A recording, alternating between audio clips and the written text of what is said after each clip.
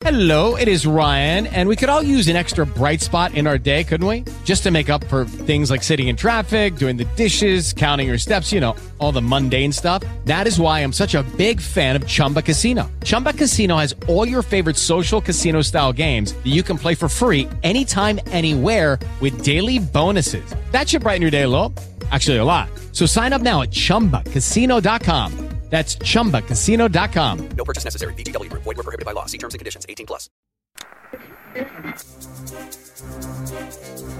Welcome to Channel 9 of the STRY Radio Network, where stories live.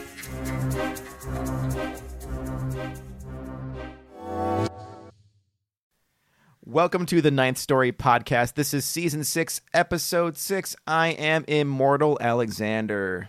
I'm Jeanette Andromeda, and we are a podcast about writing, and today's topic is, how do you write dialogue? To help us with this topic is the writer and producer of the audio drama podcast, Sable Lane Lloyd. Welcome, Lane. You fools. It's going to take all our Bringing me back. I don't know. I can't finish the joke. Do it.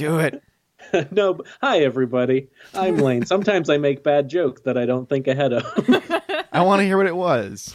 I don't even remember. That's the problem. It was flew maniacal away. laugh, you fools. You thought you could talk to me about talking, but I will continue to talk forever. I think you're like something about having you back. We've got What? you back. Oh. You think? Oh, well, you're just morons for having me back on the show. Fine. We'll take you. I don't know. You entertain us, so now you're here. I'm nothing if not a dancing chimp. Yeah. Yay. I won't disagree with that. You're our dancing chip, and we love you. It's true. If you want to see the private videos, just DM me, and I'll give you my private Twitter account. Lane Lloyd after dark. We'll feed you granola bars and Fruit Loop shakes, and we'll keep you and love you forever. That's all I've wanted. Fuck everything. I'm gonna move in with you guys. Yay! Yay! Our chairs are less squeaky, so when you're recording, it won't be so distracting. So, Lane has a podcast called Sable. It's an audio drama podcast, and there's tons and tons and tons and tons of dialogue in there.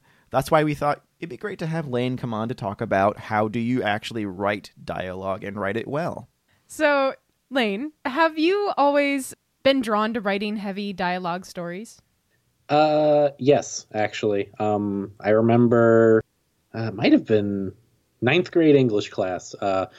My teacher at the time was very invested in myself and a friend of mine because we were the only people in English class who, I slurred my words there. We were the only people in English class who had any sort of passion for writing.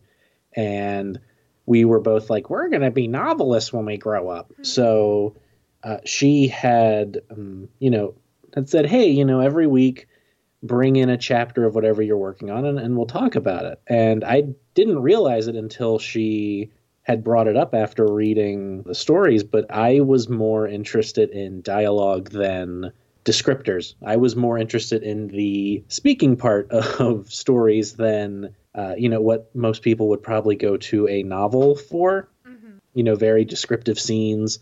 I've tried to develop the other one just as much as the dialogue because I think they're both equally important. But I think with my love of film and TV, I just naturally gravitated towards dialogue. And I wanted to make sure that my dialogue was at least up to my standards. That's commendable. So, there's a lot of times Jeanette will be reading a book and then there'll be some weird reaction or non-reaction. Oh, and then I'll just get angry about it and tell you all about it. Be like, Alex, this character said blah, and it was dumb, and it makes no sense compared to what her inner monologue is. This is just that's one of those things that'll make me just go on a nerd rant. Is bad dialogue. Mm-hmm. Oh, I'm the same exact way. I've stopped watching movies. I've stopped playing games. I've stopped reading books where I thought the dialogue was really bad. Actually, there are There are a lot of comic book writers that people hold in high regard that I can't read a single fucking thing they write because it just drives me insane. Because I'm just like, no normal human would talk like this. What do you mean? This is ironic, Batman. They'll just be climbing up the ladder. Batman, I was just perusing the library the other day when I was contemplating on the history of life, and it's like you're running from Killer Croc. You don't have enough. You have time to say, "Oh shit," and and run. Yeah. And here's this can of shark repellent I just found. Here you go. Actually, not to go too far off topic, but I was reading All-Star Batman by Scott Snyder, which is not a bad comic. That's not one of the bad ones I was talking about.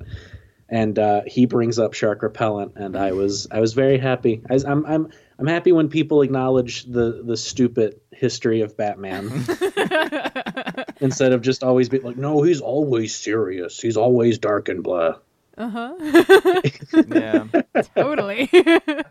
So, Lane. We're going to start every question with Lane. How do you make Dialog feel more natural? I watch a lot of movies. I am naturally a listener to conversations.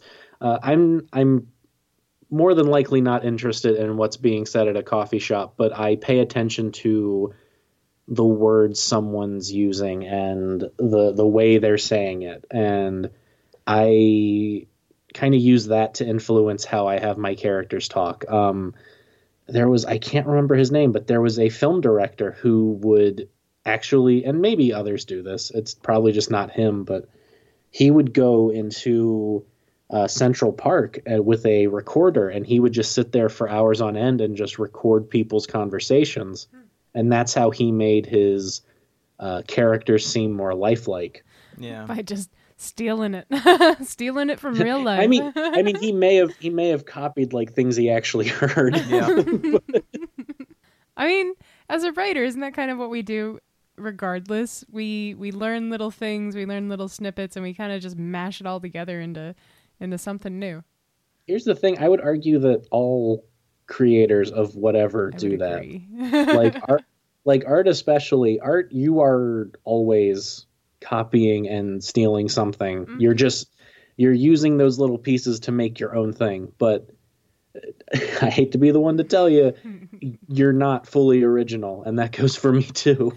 Like, it's how you use the things you've collected. Absolutely. That make it interesting. And that's why you just have to keep collecting so that no one figures it out. Exactly. So, is the driving force of a conversation always a specific want or need in order to make it a good conversation? I don't think so. Whoa. Maybe it depends on what you're writing, but I don't think every conversation you have your characters in has to necessarily be driving the plot forward or driving you to the next scene or even the next conversation. I think sometimes conversations can be a really good tool to just let you know about the character or characters themselves. I think it can just be used as a character development tool and not always necessarily a plot pusher. I like to see the conversations where there's more character development happening also, because I think too often conversation becomes a way to gloss over things we'd rather see happen. Mm-hmm. Whereas, that's another pet peeve of mine when I'm reading a book and then they spend so much time talking about something that we already just saw. It's like, let me tell you the story of, can you just cut that chunk out? Because I don't actually need to relive this. Yeah. Especially with your bad storytelling, now that you're just a character telling a story like a person would. So yeah, I agree. I think that's awesome. Though it did surprise me that you don't always feel like there's a specific want. Because sometimes a conversation is just about the character interacting or getting to know them, not necessarily what is like. Do you always have a purpose when you're speaking, Alex? I don't. Sometimes I don't even think. Oh, I know for a fact I don't have a purpose when I talk most of the time. Just random sounds spilling out of my head. It's fine. Yeah. I'll open up the door and just scream, Don't we all? or I'll just, or what I've been doing recently, I'll just scream, John Wick. You killed my dog part 2. Oh my God. So Lane, when developing a character, is envisioning how they will speak one of your first steps in fleshing them out? I would say subconsciously, yes. I don't know if I like constantly think about how they speak. It does, become important, especially when you're making so many characters like I made the fucking mistake of doing. I think the first characters I made for Sable, I didn't worry about, how they spoke or the kind of dialogue they would have. Once I got to the third or the fourth character, I was like, maybe I need to find a way to make their voice sound different, and not even like the tone or the accent, just like how they speak compared to everybody else. I think after a couple characters, that's when I was like, okay, I really need to pay attention to this, or everyone's just going to sound like Crow. And what ways would you try to mix up their pattern of speech to help them have a little bit more of a unique voice? I thought about people I knew in my life and the way they talk. My family especially, because my family is a regular old kaleidoscope of different walks of life. So I pulled a lot of influences from them and also myself. There are a couple characters in there that speak the way I would normally speak. So Lane, yes. If a conversation starts to feel flat, what do you do to try and improve it? I think we kind of talked about this. Okay. Not this exact question, but like I brought up like a similar tactic that I did, of how I tend to write things out. With dialogue, if it starts feeling flat, I'll walk away and I'll look like a fucking crazy person and act out the way that I want it to work. Mm-hmm. And I make it even worse for myself because I whisper it the whole time. I'm just So Lane. Yes. How does gender affect the dialogue of your characters? I don't know if I think about dialogue in terms of gender, and maybe I should. I don't think I do. Huh. I actually think that's one of the beautiful things about your writing is because you go from gender neutral to just, you really play with that spectrum. And I do find it interesting that your character's dialogue, just as someone who's listened to a lot of your stories, mm-hmm. They really don't have a gender basis for how they talk. It's character basis. Yeah. No, I think you're right, because I don't know. I feel bad because I don't have an answer to this. That is okay. So since you don't change your dialogue based on gender, but you do seem to change it based on when or where they are, because in Sable you jump to different time periods and realities. How do you change the manner of speech or the verbiage based on when and where they are? I think the only example I can think of is Boggs tends to change the way they speak depending on which version I'm dealing with. And actually, I think Boggs is kind of the only character I really went into making different in each reality, because their whole thing was they got into the simulation and they said, well, fuck it, I'm going to spread my personality through every possible universe. So it took on, I just punched my desk for no reason. I got really excited about it. spread themselves over every possible universe, and so because of that, each one kind of took on a different perspective. So like the first Boggs you meet is kind of a dirty talking detective from the like the early 1900s, and the most recent one was kind of this erudite, very serious, no nonsense, wise old sage. And so I had to, the most recent Boggs doesn't cuss as much. The first one cussed like a sailor.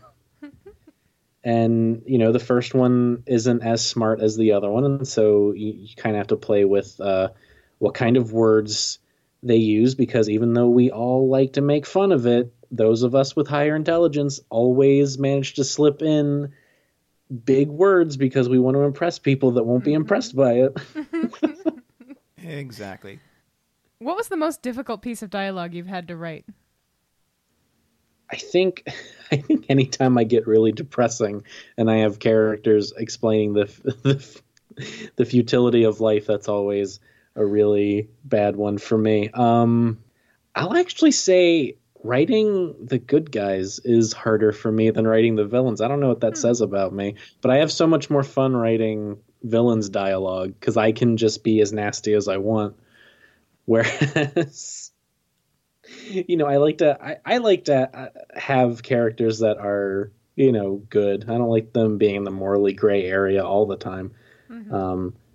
I find romantic dialogue to be tricky for me because I try to walk that fine line of like not making it too disgustingly sweet, but also not making it sound like two robots are discovering love for the first time and they're just like, I don't know what this is.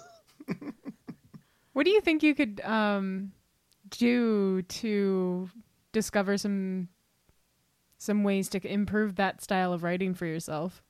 I'm just thinking rom-coms don't necessarily tread that line very well, but they poke fun at it. Yeah. So it almost works. You'd have to find like a really good one. And those are hard. Those don't exist a lot because they're made to pander to what Hollywood thinks women want in a movie. I'm beautiful and clumsy, and you'll tell me my eyes are gorgeous. They do that, and then they do the mixture of "Don't worry, fellas, we also have some dialogue in here for you." Wink. Yep. I pay attention to a lot of monologues to help me to write, and I think you can find some really good romantic stories to pull influences from, while also just like paying attention to the way, because we all have friends who are couples. We all have friends who are in couples, because I am who I am, I tend to just listen to the way they talk, even if I'm not paying attention to what they're saying. I try and, pay attention to how they're saying. And I think that's how you can improve, at least if you're writing in my way. That's the problem with giving writing advice, is that I can sit here and go, hey, this is how I do this. It might not work for you. Writing is such a personal craft, though. And It is. even though it is very personal, just hearing how someone approaches their way Yeah. usually can help go, oh, light bulb, I won't do it exactly that way, but what if I tried? And then suddenly you can make some progress. Oh, yeah. Like that's how I, improved my writing. I paid attention to what other writers were doing. And even if it didn't work out for me, I was like, oh, okay, well, this gets my brain working in a new way that helps me solve this other problem that I had that I didn't even know I had. But yeah, for the most part, writing is a lot of you just have to figure out what works for yourself. Yep. Do you find yourself accidentally eavesdropping on conversations as, quotation marks, research? Oh, all the time. And it annoys the people I'm with because sometimes I will get like really interested in it. And I don't mean to. I legitimately don't mean to get into people's business, but sometimes I'll just be listening. I go, oh man, She's really giving it to him. Oh, he's really pissed. I got to write this down. These were some really good insults. I need to keep these for later. How do you keep track of those insults and things? Do you keep an actual notebook with you, or do you just jot them down on your phone or something? No, I'll just keep repeating them to myself silently because I'll just be like, oh man, this was so funny. That's awesome. And then that's your mantra until you get home. What aspects of a conversation creates the most excitement for you? I like writing monologues. Monologues really get me excited, and I don't know why. Because I get the background music in my head, and I'm thinking about how the camera zooms in on it if it was a scene from a movie, and I'm just like, yeah, fuck yeah, I'm really sticking it. I'm really bringing my point home. It doesn't work out as much as I wish it would, but you still aim for them. I mean, monologues are interesting because they really have to have a certain rhythm to them so that you stay engaged in them. Yeah, and I would say monologues need to be pushing the plot forward in some regard, or else it just even I'll go okay, get off the stage, boo. That makes sense because you can only hear so much about a character when they're monologuing. Mm-hmm. And usually it says how narcissistic they are. Yeah. I'm thinking of Hamlet at the moment because a lot of his monologues about, oh, woe is me and what is the state of life? I am your average emo teenager, as it continues to be true. But it really just says a lot about how trapped in his own head all of his monologues show. Yeah. I'm just your average emo teen. Back in the day with fancy words. That's all. Back in the day with my blood fidget spinners. You kids these days. And your fidget spinners. Watch me do a bone dab. I'm 25. I'm still young. Don't mistake me for someone old, please.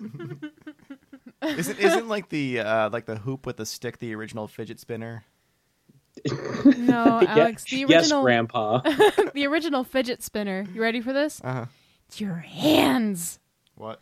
Oh my God! You just wiggle your fingers and you're fidgeting. My God.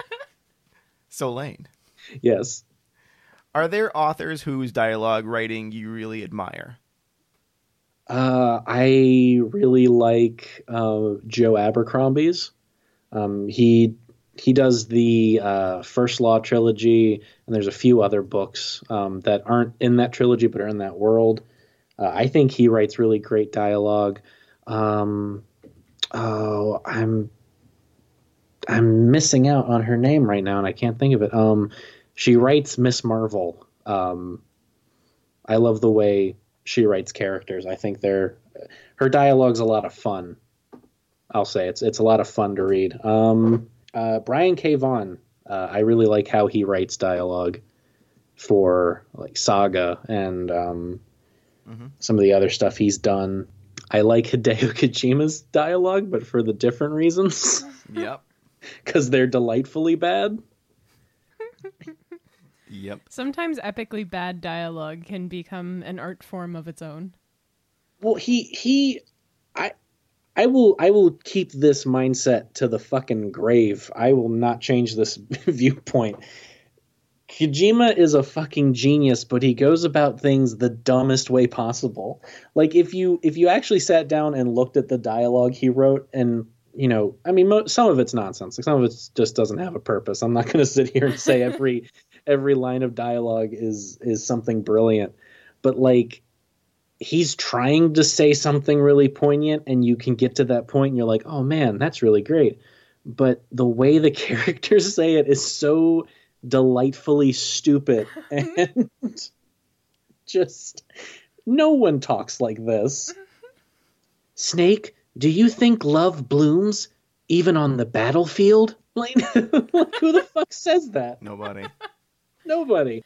Yeah. Now I need to read that. Like when fucking Snake talks about taking care of your cardboard box, it's really dumb, but you can't help but be enraptured by it because you're just like, this dude really loves his cardboard box. You got to maintain that thing. That's one thing I never thought about. You'd have to put some duct tape on it. You got to make sure it doesn't get too wet. Otherwise, it gets soggy. You got to maintain your box. Take care of your box.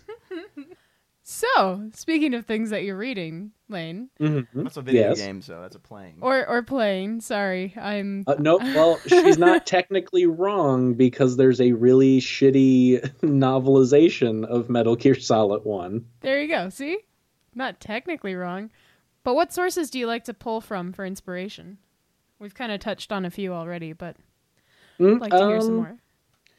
Okay, if we want some more, I'm not one of those people that thinks he's like the greatest director of all time or anything, but I really like how Quentin Tarantino writes conversation. It's still not it's I wouldn't say it's realistic in any way, but like that style is really interesting, especially in Pulp Fiction. That kind of pulpy dialogue is really good. And it changes. Like I think Hateful Eight, the characters speak in a way different way than Pulp Fiction. Even Django, like he uses the settings and the types of movies that he's paying homage to, and mixing them in with like a more modern flourish. Anything BioWare writes to an extent, not Mass Effect Andromeda. Nope. That pile of flaming garbage. Anyway, we're not gonna talk about how Lane felt real disappointment this year in 2017. But yeah, BioWare's use of dialogue, Bethesda's, especially like Fallout. Even if I'm not like taking exact references from them, I remember those characters and the way they talked and how their dialogue brought out their character, like Three Dog from Fallout 3, So I pull from a lot of things all at once. Did you get to play The Last of Us? Oh yeah, I should have mentioned them too. Yeah, Naughty Dog is also really good at storytelling, but The Last of Us, I think, especially. Uncharted's all right. It's not my type of. I'm not really into archaeology stories. I was kind of speaking to a friend earlier today about something that kind of alludes to dialogue in also games. Arcane Studios, the guys who make or the people who make the Dishonored series and the new Prey. Mm-hmm. They are really, really good at creating atmospheric dialogue. Like, I'm not going to say every piece of dialogue is important in the way that like, this explains this, but they are really good at making dialogue that makes you go, okay, wow, this world is actually lived in. And, like, they're living people. Prey especially, like, you learn so much more from like dialogue and audio logs, and I think that's another reason why dialogue is so important, because it can just do a lot of tangential world building for you. Mm-hmm. Yeah, most definitely. Yeah, like Dark Souls kind of does that. It's more vague, and like you get most of the stories out of item descriptions, but some of the things the characters say and how they say them can make you go, oh wow, I wonder if this has any sort of connection to this thing, or this explains a fucking painting in a castle that I saw, and that's cool. I didn't know that I needed that information, but I'm glad that I have it now. Yeah, that's really cool when you like, it's like when I was playing the Metroid Prime series games, like, and you would just find things through logs, and it would explain a lot more about the world and build the world for you, not through direct cinematics or anything, but through just exposition, through logs and dialogue and that kind of thing. Yeah, and if done right, you don't need them to make a great story, but if you do pay attention to them, it can make a great story even better. Yeah, it really can. Though, on the opposite end of the spectrum, sometimes having like a moment of silence can really change a conversation up when like someone just doesn't respond or something. Oh yeah. So how often do you use the technique of just adding some silence or adding some space to a dialogue scene, and when do you like to use that? I like to I use the silence when like there's some heavy information given or there's a plot twist given. I think it's really effective there. I naturally just have a lot of pauses between things because I don't have music in the show. But I think, but it was one of the things I learned early on because you guys listened to the first season. Mm-hmm. There was no pause. It was just, I was going like at a speed of like 60 miles an hour trying to get everything out. Yeah. And I think the story was lessened by that because, especially with the dialogue, you didn't have any time to let that have weight in what was going on. It was just, and I'm already on the next thing. Mm-hmm. I think especially when you're narrating and you've gotten to dialogue, I think it's important to leave that pause in there. And once again, it doesn't have to be with everything. Just like if you want a particular sentence or a particular phrase to stick, I think you should use silence to sort of let people process that. Mm-hmm. So it's not even necessarily just for your character to have a moment and think. It's about having your audience have a chance to really process what just happened. So that makes sense. Absolutely. Silence is a moment for us to catch up. Yeah. So Lane, Yes. do you ever play with a character's body language to change the meaning of their words? Oh yeah. Yeah. I think body language and tone both play together to get a message across. Cause it's, I know for a fact my parents said it all the time. It's not what you say, it's how you say it. Mm-hmm. And sometimes it can even be how you look while you're saying it. And, sometimes we're not thinking about the physical. We're thinking about, the tone and making ourselves sound sincere. But, we give off a body language that's like, I'm not really worried about what you're saying, and I'm not taking anything that you're saying. Mm-hmm. But I've mastered my tone in such a way that you'd think I was being sincere, but then you see me leaning against a table reading a book, and that I'm not really paying attention. It really says a lot. Yeah, I think body language plays more into it than we'd like to think. That's why I think it would be terrible for me to be like an actual like on stage or on camera actor. Yeah. Because I do not pay attention to my own body language at all. And so your parents were telling you that for a reason, huh? Probably, yeah. Oh. Well, and I also I had a problem growing up where I did not think about how I was saying something. And, I kind of in a way wasn't hearing my own voice. And so sometimes you're like, well, you sound annoyed. It's like, well, I'm not, but. And now you're a better voice actor because of it. Thanks, Mom and Dad. Yeah. Yeah. So, Lane. Yes. We've again touched on this just a little bit, but what are some warning signs of really badly written dialogue? I would say my number one is overly stereotypical dialogue, and and borderline racist and sexist. You can tell when someone's being not great with a certain race or a certain gender of people. I can't remember the name of it, but we have that test where it's like if two women are in a scene and they talk about boys, if you're a really bad writer, you tend to throw in a lot of yo dogs and honkies when you're writing a black character. I think those are my number ones because a lot of the time I can try and muster through someone overly explaining something through dialogue that no normal human being would go through the process of saying. Mm-hmm. Pandering dialogue, racist dialogue, sexist dialogue, I can't. Sometimes we don't think about it. sometimes, especially if we're not part of a certain group, we don't think about how we're writing, and we, need to grow into that. Mm-hmm. But you can tell when someone just doesn't give a shit. Yeah. And that's my biggest pet peeve, is because, once again, no one actually talks like that.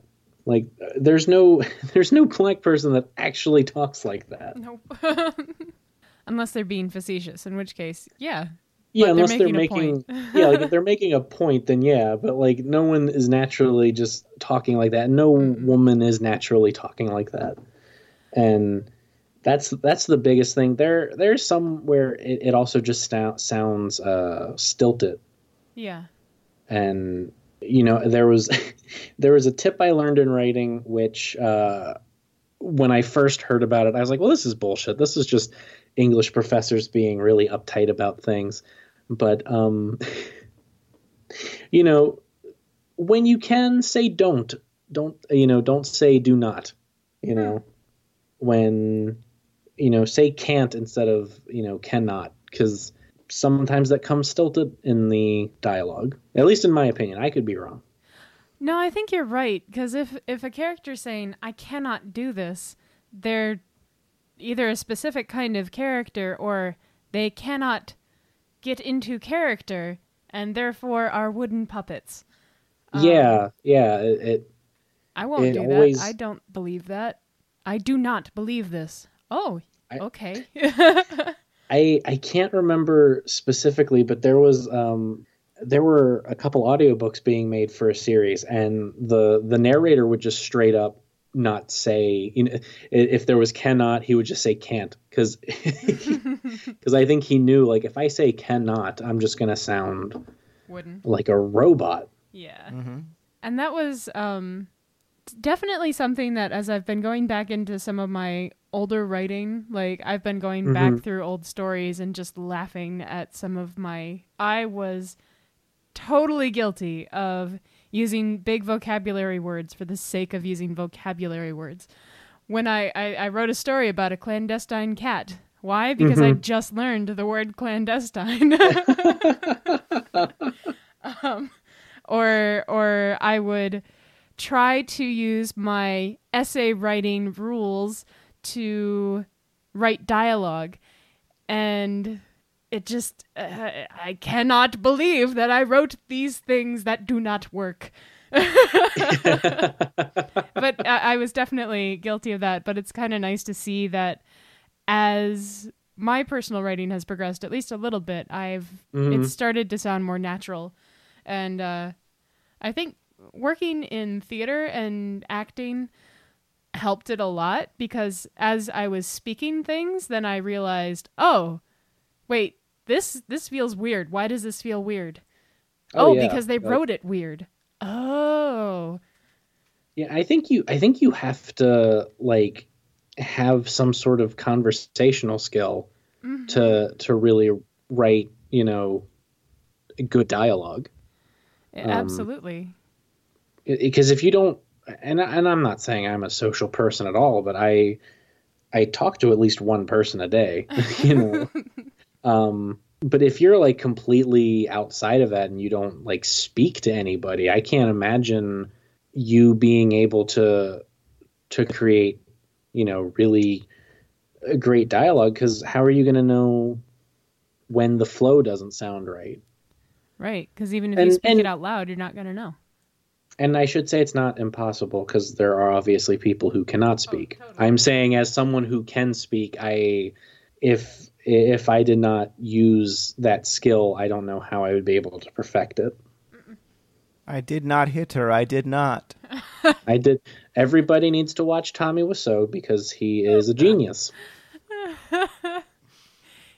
I got back from the doctors. It's definitely cancer. It's definitely cancer. Well, they have cures for that every day. Oh, I fucking love the little nod she gives after she says it's definitely cancer. She's just so proud of herself. Like, yeah, I got breast cancer. It's definitely cancer. Yeah, and the other, like, her daughter nods with her, and I was like, what kind of fucking aliens are you? Everybody in this movie's bad. I think she calls it the cancer. The cancer. Yeah, it's I've definitely got the cancer. Now talk about some weird dialogue. That entire movie is all just super awkward dialogue scenes. How's your sex life? You're so funny. Oh, hi, doggy. You're my best customer. You're my favorite customer. Yeah. Oh God. You want some bad dialogue, folks? Go watch The Word if you haven't The seen Room. The Room. You worked on The Word. Wait, I worked on The Word. You worked on The Word. That's a different movie. That actually had good dialogue. Nailed it. Oh, I see what you were doing. You were trying to do some promoting there. Because people would go like, oh my God, what's The Word? It apparently has really bad dialogue. I have to watch it. Oh no, it's actually really great. I was totally bamboozled. Take all of my money. Ah, damn. Bamboozled by podcasters again. Ah, those marmy podcasters. And they're bamboozling. I just feel like I need to use random words now. So, yeah. Thank you so much, Lane, for talking to us today and talking with us about your writing and your process. Where can people find more from you and more of your work? More of you and more of your work. Well, if you want to find me on the Twitter, where I have a link to my podcast Twitters, you can find me at _Lane Lloyd. I'm pansexual healing. That's my username. Yes, it is. If you want to find Sable, you can find it on sable.libsyn.com. And if you want to find Impromptu Fiction with Lane and Friends, that is, let me pull that up right now because I forgot what I made that website's title. Oh, that's just impromptufic@libsyn.com. There you go. Yeah, see, I did it. Good job, Lane. Yeah. So, again, thank you for joining us today. And I'm sorry we went so far off the handle. I'm not. / not entirely. Not. I'm glad it's that almost John like Wick exactly is now... what happened last time. I know, right? I still really enjoyed that. That's why we brought you back, because you're fun. Aw. Also intelligent. It's a good combo. Well, that's the first time I've been called intelligent. I'm going to write that on the board right now. Maybe we should just switch it up. Someone think I'm smart. Yay! Yeah. Yay! Thank you so much for listening, and thank you so much, Lane Lloyd, for coming on our show today. If you enjoyed today's show and you want to find out more about this particular episode, you can go to our website, and that's podcast.ninthstory.com. That's the number 9, thstory.com /S6E06. That's season 6, episode 6. Please tune in next week as we'll have on the author of Ella Enchanted, Gail Carson Levine. We are super excited to have Gail on our show. We'll be talking with Gail about the topic, how do you create magic through words? Thank you so much for listening, and until next time, stay creative, my friends. Nothing but fidget spinners and pumpkin spiced lattes on this episode.